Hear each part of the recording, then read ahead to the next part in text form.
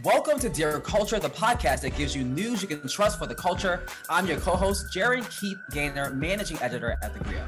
And I'm your co-host, Shauna Penix, social media director at The Grio. And this week we're asking, Dear Culture, how will we ever overcome the battle of addiction?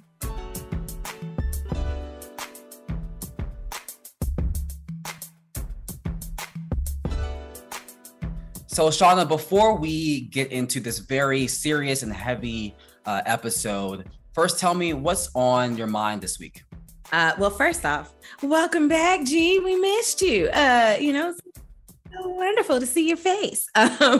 But so for me this week, it is National Suicide Awareness Week. And this is an issue that actually, it's very personal, near and dear to me, hits very close to home. We've talked about it on this show before about my own, suicide attempts and battles with depression, et cetera. Just last week, she now, admittedly, she's not Black. Doesn't mean that she doesn't count. But a indie wrestler, her stage name was Daphne.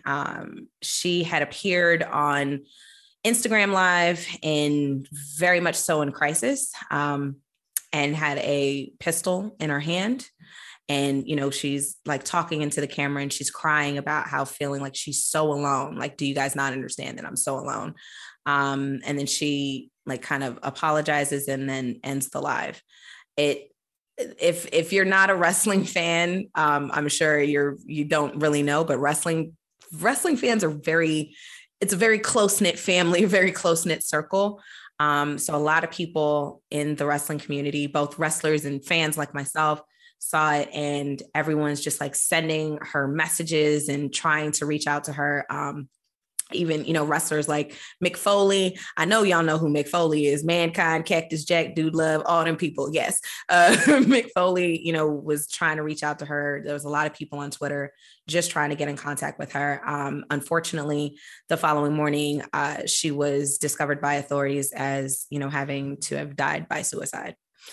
As a person who, again, I've had my own battles with that. I still have the note that I wrote to my family back in 2000, and family and friends back in 2015. I keep that as a reminder to myself, as very much so that was probably the darkest time in my life. And, to look at that letter now 6 years later and being like, wow, there's so many amazing things and so many amazing people that I've come across that I never would have had I decided that I could no longer take this thing called life anymore. I wouldn't have been at The Grio. I wouldn't have this amazing job with these amazing people and my awesome team and, folks like Jaron, and doing things like meeting my brother and my niece and my nephews, none of this, falling in love again, like none of this would have been able to happen had I opted out. So with that being said, I just want to acknowledge, especially this past year and a half has been wretched for all of us in some kind of way. And I know that this is the time where you probably feel the most alone. This is a time where you probably are just like, what's the point? I know I'm dealing with seasonal depression right now, feeling like there's just this air of despair that's just around, like, does anything even matter if we're all gonna just die tomorrow? COVID is out here, Taliban is out here, what's going on? I just want to say it does get better. And you are not alone. You are not alone. You are not alone. And if you are feeling that the darkness is starting to sound a whole lot louder than all of the other good in your life, then please, please, please reach out to the National Suicide Prevention Lifeline. That's 1-800-273-8255. Please do not feel afraid or like you're going to be a burden to help, or that you, or, to ask for help or to ask for support. There have been plenty of times where I've been a babble of tears and I'm like, I don't want to call anybody. And I'm like, you know what? this is going to get really bad. I need to call somebody just to at least talk something out. So if you feel like you can't do that with your own family or friends, please call that hotline. Your life matters. And I just pray that we all can continue to get through it. I promise it gets better, and there's always light at the end of the tunnel. Indeed. And thank you, Shauna, for just being vulnerable. And I'm so happy that letter never had to come into fruition, because your light is felt and is needed in this world. And I always got you, sis. If you ever want to talk, yes. I'm always here for you. But it's so important to hold space for people, because we all suffer in some way. We all cope with depression here and there. Some of us more severe than others. And it's just really important for us to talk about it in open public spaces, so that people know that you're not the only one dealing with these things. It's part of life.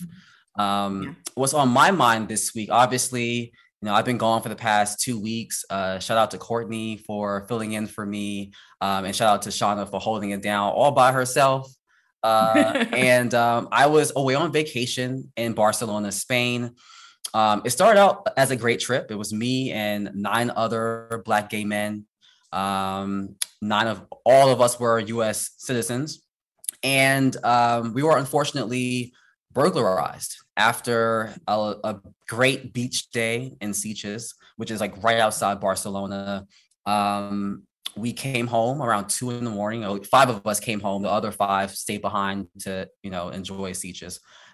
We got home and I go into my room and I immediately noticed that my carry-on bag is just missing. And I'm like, it's again 2 o'clock in the morning. We had been drinking all day. We took shots on shots on shots. It's vacation, right? So, and then I noticed that my large suitcase was opened, which I knew I left closed.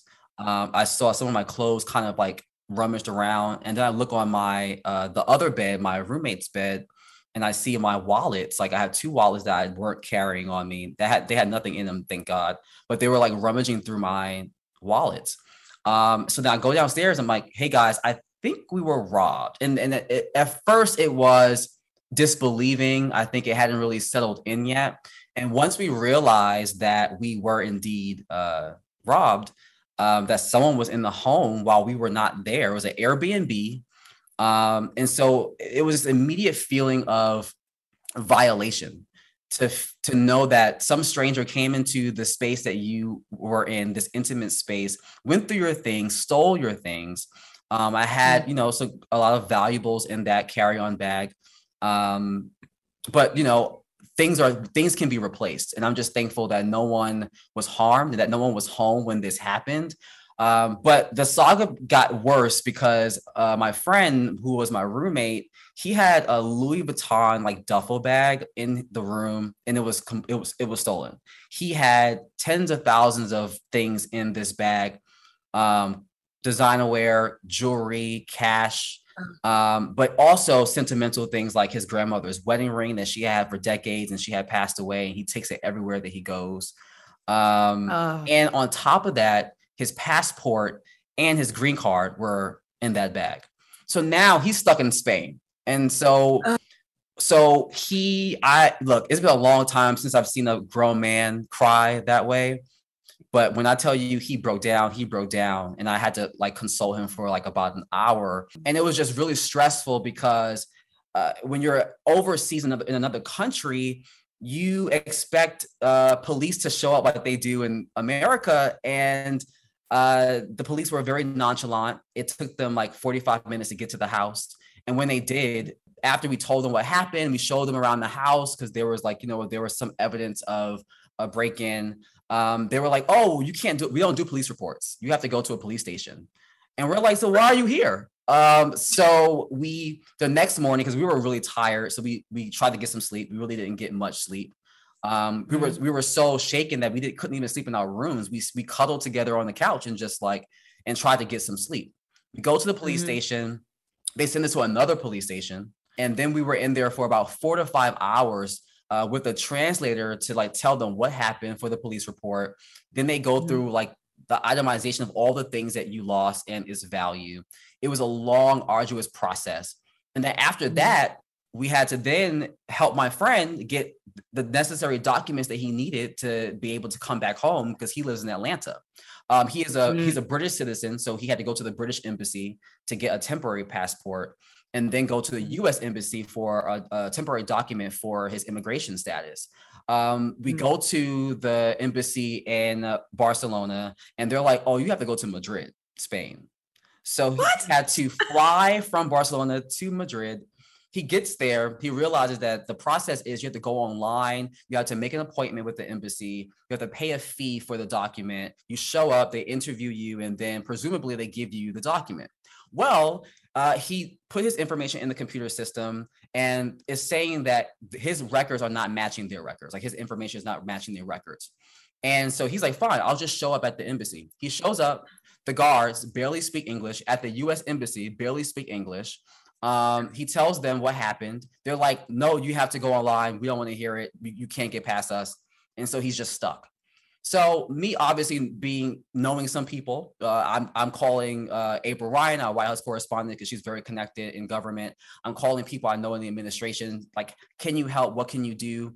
And I spent my entire flight coming back to the US worrying about him, trying to contact people. I had to buy Wi-Fi. You know, Wi-Fi is not cheap on these planes. Not internationally. So I'm on the plane. I'm just like emailing people. I'm texting people.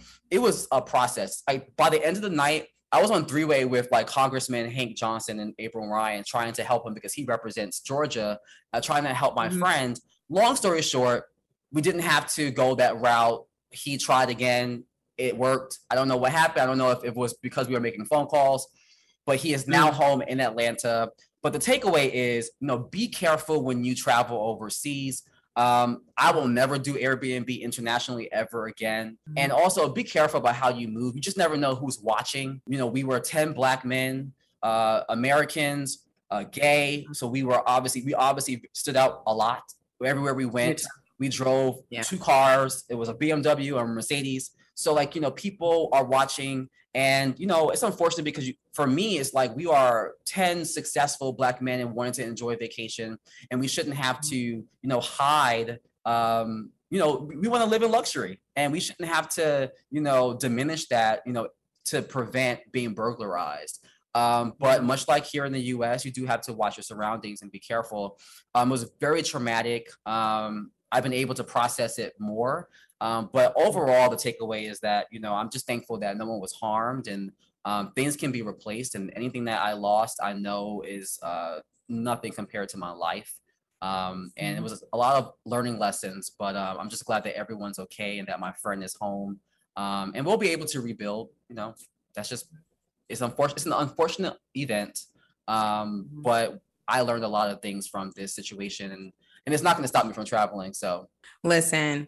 And any of our Griot fam, if you are into the, people call it voodoo or whatever, if you into the spiritual realm stuff, you go ahead and you say some words for Jaren and Jaren's friends. Okay, whoever stole those items, nothing good will come to you. All right, you got a Sealy from Color Purple that until you do right by me. So including them Spanish cops. No. So I'm sorry you had to deal with that, so much. But this week we are talking about drug abuse, a very serious topic, which is very heavy in the US, particularly in Black and Brown communities. There are global health organizations that believe every person should be protected by a strong public health system. Vital Strategies works with governments and civil society in 73 countries to design and implement evidence-based strategies that tackle the most pressing public health challenges. Their goal is to see government adopt promising and rapid-scale intervention. To find out more, please visit www.vitalstrategies.org. For at least the third time this year, the Black community is trying to make sense of yet another death of a Black icon that has been linked to a possible drug overdose. Beloved and celebrated actor Michael K. Williams died at just 54 years old on Monday. And according to the Associated Press, the NYPD is investigating the actor's passing as a possible overdose due to the presence of drug paraphernalia in his residence, and authorities are looking for his alleged dealer. We, of course, lost legendary rappers and music pioneers DMX and Shock G in a similar manner just a few months ago. And other legends such as Whitney Houston, Michael Jackson, and Prince, and younger folks like rapper Juice WRLD have all succumbed to similar circumstances. These tragic losses underscore just how heavily Black and other communities of color are disproportionately affected by addiction, as UCLA researchers report an overall increase of 42% in overdose deaths in 2020. And of that subset, the largest increase was for Black people, with a spike of more than 50% in overdose deaths. We'll be joined with a drug prevention expert, Deanna King, and together we'll be taking a look at the realities and some of the misconceptions of addiction, how the pandemic is making matters worse, and reflecting on some of the lives lost to this disease. Let's get into it. So, Shauna, before we get into some stats and numbers around addiction, we have to acknowledge the unfortunate passing of actor Michael K. Williams. His life and legacy will live on forever through his art. And I wanted to ask you, what made him so impactful and iconic in our community in particular? Well, I mean, G, you and I are both from Brooklyn. Okay. So if you lived and grew up in Brooklyn, quite frankly, Michael K. Williams, he's like Jadakiss. He outside. Okay. He was just out there just dancing to house music and all this other stuff. I know a lot of people remember him as Omar Little from The Wire. Black, might get my black card revoked, but, confessional moment, haven't finished The Wire. I know it'll happen eventually, but, I'm only up to season 2. But for me, Michael K. Williams has had so many pivotal roles, but I think one of his most recent as Montrose Freeman in Lovecraft Country has been it was amazing to watch. It was beautiful to watch. Him portraying this closeted man who, I mean, well, hell, we didn't know if he was Atticus's actual daddy or not, but sorry, spoiler alert. But he played such a complex character. Someone who, in terms of the Black experience, and that unfortunately applies to a lot of our older Black men, I can say for my father from this aspect of like being abused by your father or a parent or something like that. Him basically having, especially I know a lot of our gay Black brothers have had this experience of where your family's trying to beat the gay out of you.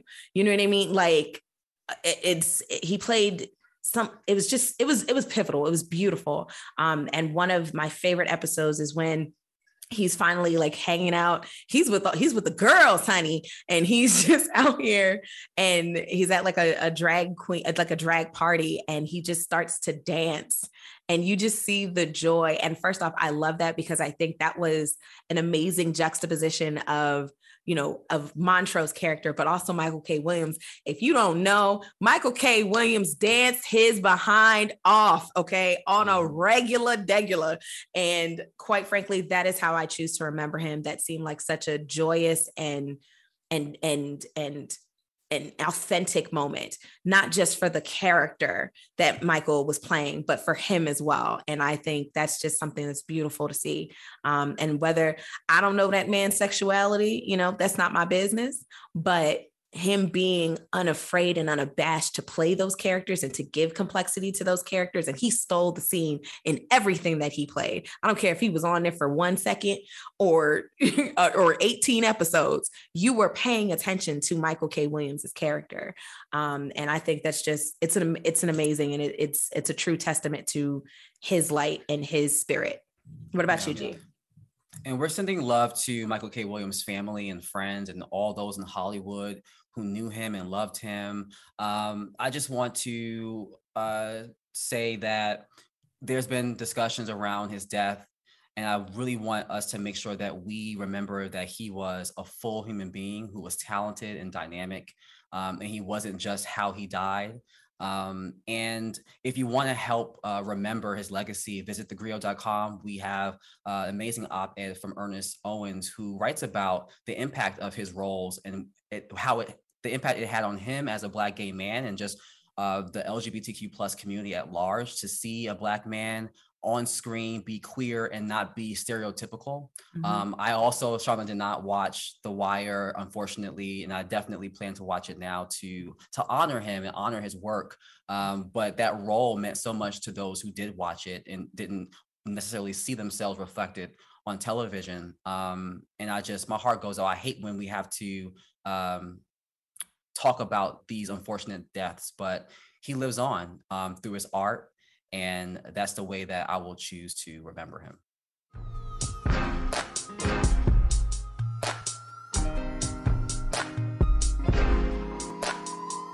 This week's guest is Deanna King, Program Manager for Vital Strategies Overdose Prevention Program. Since joining the OPP team, Deanna has established partnerships that have led to the development of innovative projects such as harm reduction delivery units using medical vending machines, mobile outreach vehicles that will provide naloxone and other harm reduction supplies, and a toolkit for healthcare workers who support parenting and pregnant people who use drugs. Deanna has worked in the realms of public health and criminal justice reform policy and advocacy for several years. She is an alum of the New School and Florida A&M University and is presently enrolled in Johns Hopkins Bloomberg School of Public Health. Before joining Vital Strategies, she worked at the Drug Policy Alliance, where she developed the foundation of their race and mass criminalization campaign. Welcome, Deanna, to Dear Culture. It's such a pleasure to have you. Yeah, thank you for inviting me. Thank you for organizing this panel or conversation. Fellow HBCU alum. Yes. Yes. We love our HBCUs. So first, Deanna, I want to first ask you, because drug addiction and drug abuse is not often talked about, and in my opinion, in healthy ways, what are some misconceptions about drug use and addiction that you've seen that should be corrected or unlearned? I think primarily it really just comes down to language to start. So I think we have to acknowledge that substance use is just a part of our culture, it's a part of our experience. And not everyone who uses drugs is going to experience dependence, behavioral addiction. So I think we have to start by acknowledging the fact that it's a part of the human experience, and in that acknowledgement, create pathways to healthy use. If there is a person experiencing misuse or dependence and is affecting their health or their well-being, then it's a matter of making sure that they have access to whatever treatment or harm reduction needs that they feel is needed at the moment. I feel like our drug policy throughout modern history has really reinforced the notion that abstinence is the best practice, it's the only way to live a life. If you have any experience with substance use, and that doesn't work for a lot of people. So with harm reduction, we acknowledge that there's many pathways to health, and that includes substance use for a particular person, but wanting to make sure that that person is using with all the tools and strategies needed in order to maintain their health and well-being. Definitely. Okay. So critics have described America's drug war, quote unquote, as a two-track system. So for whites and those financially well off, color and race sometimes notwithstanding, substance abuse disorder is perceived as a survivable illness, right? Whereas for people of color and poorer Americans who struggle with drug addiction, they're more frequently faced with incarceration. What do you think is how do we go about fixing this? Whether that's government wise as well as just overall, just culturally. Yeah, I mean, with the emergence of the overdose crisis in heroin and fentanyl contributing to irrational overdose deaths among younger, whiter, more rural, more affluent people who use drugs, there was at least a rhetorical shift to policies that promote public health and healthcare. But if you're working in the field and practice, you're not really seeing that shift contribute to a change in policies overall. We still have criminalization. People are still encountering arrest across, race and gender because of substance use. Yes, white people have engendered this more sympathetic consideration of who uses drugs.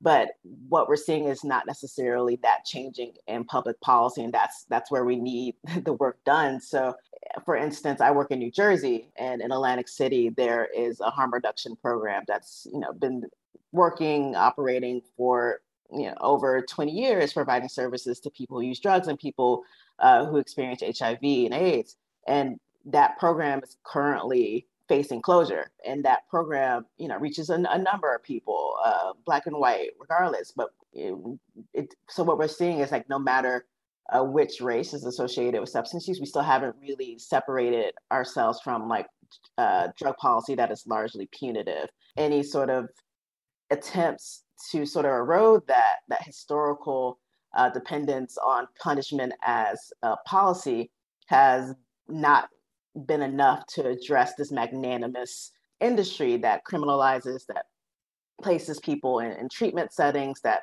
don't promote their health or their well-being. There's just a lot to undo to address the drug war. And I feel like we're kind of stuck at rhetorical flourishes as opposed to actual investments in healthcare and good policy. And Deanna, obviously we know in Black and brown communities, drug abuse is incredibly felt, but oftentimes I find that we don't talk enough about it. It's kind of like, much like how we talk about sex, when we talk about drugs, it's kind of hush hush. In your opinion, why do you think we have such a hard time as a community discussing drug abuse? Yeah, I wouldn't say that's specific to just Black people. I feel like drug use has been stigmatized throughout the country, which makes it difficult for anyone to be transparent about their substance use, both within their community, overall, and in their intimate family relationships. We just created this dynamic around substance use that has made it really difficult for a person who uses drugs to get help and support, because they can't find a place to have honest conversations about their experience and get the kind of support that they need that's not really being dictated by people who have like a single set of ideas around like the appropriate responses to substance use. I think with Black people specifically, there's just been so much harm done to our community overall attached to the drug war. So there's this desire to have no one use, because we've seen how damaging it can be, not just to someone's individual health, but to kind of the criminalization of substance use and the kind of traps a person can be placed in if they're arrested, if they have any contact with children and family services, if they're a recipient of public housing and they lose their housing. So it's just been this really an understood sort of clamp down to just try to eliminate substance use and just promote this just say no policy within people's families and within people's relationships, because we know that Black people might not be afforded the same kind of grace and access to services that someone else who's more privileged might experience. But I do think overall, we nationally have a problem with addressing substance use as a part of our society, and creating pathways to care and pathways to harm reduction that acknowledge that a person's use might be where they're at right now, and that they're not necessarily open to treatment, but they might be open to some other form of care because they do want to live, but we're just not there yet. So I mean, in your professional capacity, I don't know if you can speak to, especially as it relates to like the youth and their drug use. So I, have a member of my family who is an addict. I'm sure there are others, but I have a particular member of my family who is an addict, who is younger than I am. And something that I've found is drug use, especially like if we're talking about pill popping, if we're talking about opioids and all lean, all that stuff, it's very much so, celebrated in like the entertainment industry, right? Have you seen, just from your personal experiences, like the younger generation that has started to do, here goes the lean and let's pop a Zan to have a good time or anything like that? Like, what has been your experience on that end? Or, is it something else? Maybe they're not being influenced by the entertainment industry and rappers or, any of that stuff. Well, I just want to start with going back to language. We try to use person-centered language when it comes to substance use. I'm sorry about your family member, but this is a young person who uses drugs as opposed to labeling them as an addict. That kind of keeps them stuck in that position where they kind of lose their personhood. And as far as young people and experimentation, like that has always been a part of youth culture to have some level of experimentation and using for pleasure, using in social settings, using for fun.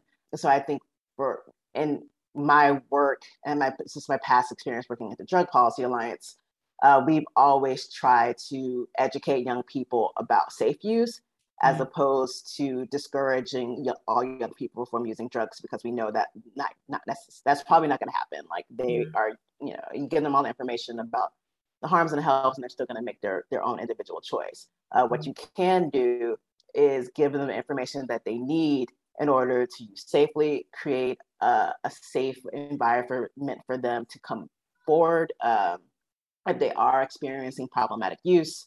And they do want some level of support and care, making sure that treatment and harm reduction services aren't exclusionary of young people, because I think there's this desire to keep young people away from drugs to the point where they don't have any services available to them because they start them at 18, as opposed to acknowledging that young people are experimenting and using substance and might need some help and support, and like those services should be available to them. So I think it's just a matter of acknowledging it, that it's happening, as opposed to trying to put all of our health policy dollars into prevention of use. We should be doing, that, educating people about some of the harms of substance use, but also really putting a lot of energy into preventing some of the harms of misuse and dependence and experiencing addiction. So making sure that people are getting the care that they need. And Deanna, we recently, we've seen a few high profile deaths by overdose. And recently there was a death of Michael K. Williams, and it's alleged that drugs may have played a factor in his death. And we've been seeing this time and time again. I think about even famous celebrities like Whitney Houston and Prince and Michael Jackson. And this conversation around drugs often comes up, and I feel like we don't really take the time to really let it sink in and really have real conversations around drugs. What do you think the takeaway should be, and how do you think how should we cope or make sense of these unfortunate deaths, and what, or any personal feeling you have to these unfortunate losses? Yeah, I mean, I had stepped away from my phone for a minute and then just checked the news and saw the breaking news story about Michael K. Williams, and it's really heartbreaking. All the deaths that we've experienced, we've lost 93,000 people over this year in 2020 to overdose death. And I think the one takeaway that I want everyone to sort of just absorb is that overdose deaths are policy failures, and these are preventable deaths. I was reading a story about Michael K. Williams, about him losing contact with his family members, the people who loved him, for a couple of days because he had went to Newark to use. And in that time, he lost his phone. He had lost, people were trying to find him. And I think that's such like a high risk situation. So for someone with all the resources that this person has, and other celebrities who had the resources that they needed to maybe use in a safer way, did not have the spaces to go to where that was possible. So we, in this country, we don't have safe consumption spaces. Safe consumption spaces are medically supervised spaces where people can use under the care of a nurse or a doctor. They exist in Canada, they exist throughout Europe, and they're a way for people to use in a safe way. So if there's something that happens and people need medical support, they can get that immediately. What we try to do is encourage people to never use alone, because in that situation, there's no one to respond to you if you need help. But with COVID, we're seeing people in isolation. We're seeing people who need social support if they're experiencing mental health challenges related to this really difficult year. And there's not the spaces where people can turn to, where they can access resources if they find themselves either experiencing upticks in substance use or have just need some place to go and use safely. And I think it's just really disheartening because it does happen so frequently, and people mourn, but it doesn't necessarily lead to any action. And I feel like some of these deaths, we talk about them as if they weren't preventable. Like Prince did not have to pass away. Whitney Houston hadn't been given the proper medical support to if she had care for whatever cardiovascular symptoms she was experiencing related to her prolonged cocaine use, like maybe there are other things that could have happened to sort of mitigate the harms of that acute overdose. And I think if we're upset, I see people online sort of turning into demonizing the person for using drugs and sort of blaming them for their own demise. And like that is just a really harmful approach to this. And it really leads to some of the policies that criminalize and stigmatize substance use. What we do need to start putting forward are the interventions that we know that work, like safe consumption spaces, like harm reduction, supplies and resources, like safe supply, like all these things that we know are helpful if we have a drug supply that is laced with fentanyl at this point, to the point where you don't know what you're getting. If we have, people self-selecting fentanyl, but like understanding that there's risks associated with that and they need to have access to immediate medical care if something were to go sideways. I think we talk about overdose as if there are no solutions, and what we have is a lack of political will to implement what we know works. Well, so first off, I want to go back and say thank you for correcting me on the addict language. Thank you. I didn't know that. Thank you. I definitely appreciate that. And I love what you just said, that these are policy failures. Jaren and I were having this discussion a bit earlier today where I said, I think one of the issues is that we, as a culture especially, but I'd even go so far as to say a society, so we can include white folks in this as well, we tend to mistake drug addiction as a moral issue and not a medical issue, which is a huge problem. What is your advice to those of us in the community who, may not be using or abusing substances in that way, but maybe we have friends or family or, anything like that? Like, how do we reach those people? Because again, maybe it's not don't do drugs, and let me shove a DARE shirt in your face. Like, maybe it's just, okay, well, if you are going to do it, let's figure out, how to do it safely, or, maybe we can wean you off of it or something like that. Like, what would be your advice to those of us who are watching family members and friends who are kind of dealing with this battle? Yeah, I mean, but what we say in harm reduction is that we want to meet people where they are. So you might have a desire to see your family member, your loved one in a different relationship to substance use that might not line up with where they're at right now. So I think it just all starts with a conversation.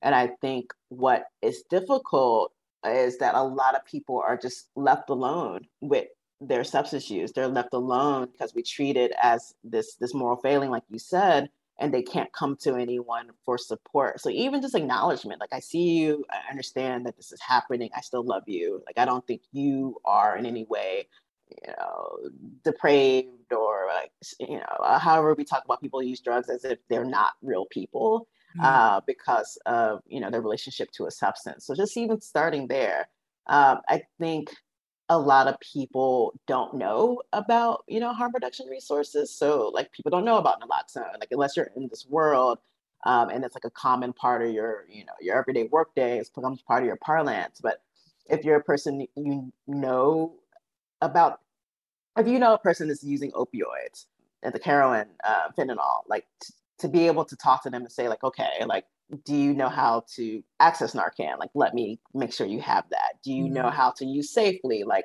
I will make sure that you're not using alone. Like, even if, it's a matter of making a phone call to someone and saying like, hey, I'm going to use right now. Can you just stay on the phone with me? And if you don't, if something happens, call 911. Like, there is a website called Never Use Alone that offers that as a resource and support, because we know that if someone doesn't get emergency care and that immediacy after overdose, that they're more likely to die, unfortunately. Because I think it's just a matter of like knowing what resources are available, making yourself available as a resource, as a support, as a person who's not gonna shy away from this person because they know this is happening.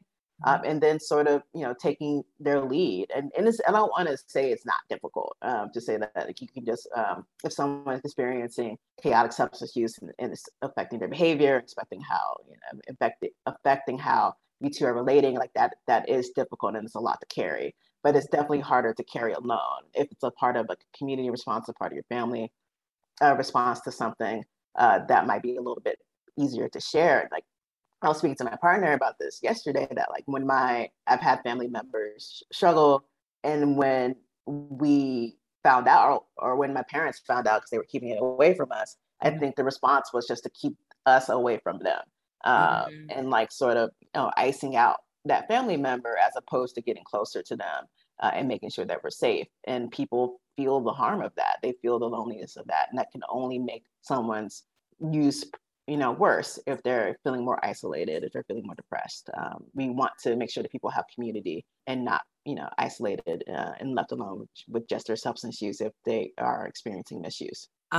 So I guess another part of this, I think that we tend to fail to connect, is that a lot of times the drug addiction or substance abuse issues, it really does have a tie into like mental health, right? So what kind of programs? I mean, it's very easy to just be like, well, go take your behind to therapy. It's very easy to say that. What other like mental health resources are available for people as part of, maybe is that a part of harm reduction, or is that something else that's being offered to folks who, just how can we keep people alive?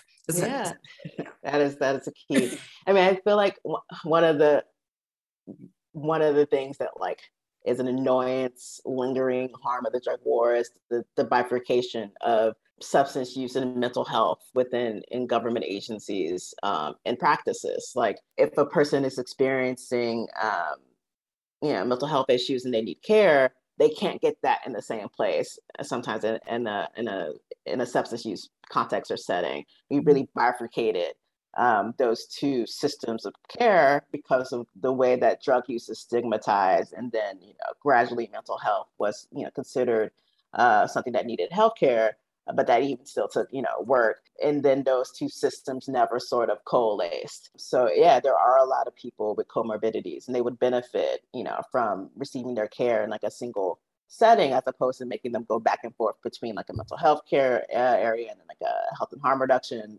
treatment setting. And like that is a failure of the system. I am encouraged by programs like in Oakland, like there's a place called Center for Harm Reduction Therapy, and they are, meeting both of those needs. So like providing therapeutic care, and then providing like harm reduction support and mobile outreach services. I feel like there's, the interventions are out there. They just need, support. They need funding. They need uptake. And I feel like I kind of want folks to move out of this place of powerlessness every time we lose someone, because we're losing people all the time. Some of those losses feel, more heavy because we all had that connection to that person. But these losses are always happening, and we do have the solutions to address them. Oh, that is powerful. Thank you so much, Deanna. From limited access to resources and proper medical care to the leftover consequences of harmful policies and laws that target our communities, addiction is a disease that many find themselves battling with little to no help. So with that in mind, let's try our best to treat each other with compassion and do our best to dispel the myths and stigma around the disease so we can help ourselves and one another. Deanna, thank you so much again for joining us. The work that you do it's pivotal, it's important, and we thank you. Yeah, thank you for having me on. Thank you so much. Yeah, take care, everyone.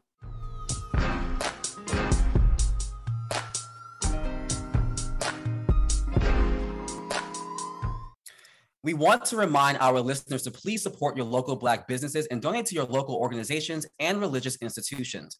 The business that we will highlight this week is Therapy in Color, a database of mental health professionals created to connect Black, Indigenous, and people of color to a community of healers whose goal is to remove the stigma associated with seeing a therapist. Therapy in Color was founded by psychotherapist Ashley Bryant, who uses the online platform to help marginalized communities overcome trauma and promote inclusivity in the mental health community. To learn more and browse therapists of color in a community near you, visit www.therapyincolor.org. Thank you for listening to Dear Culture. If you like what you heard, please give us a 5-star review and subscribe to the show wherever you listen to your podcast and share it with everyone you know. And please email all questions, suggestions, and compliments. We love those to podcast@thegrio.com. The Dear Culture podcast is brought to you by The Grio and executive produced by Blue Talusma and co-produced by Cameron Blackwell, Taji Sr., and Abdul Kudus.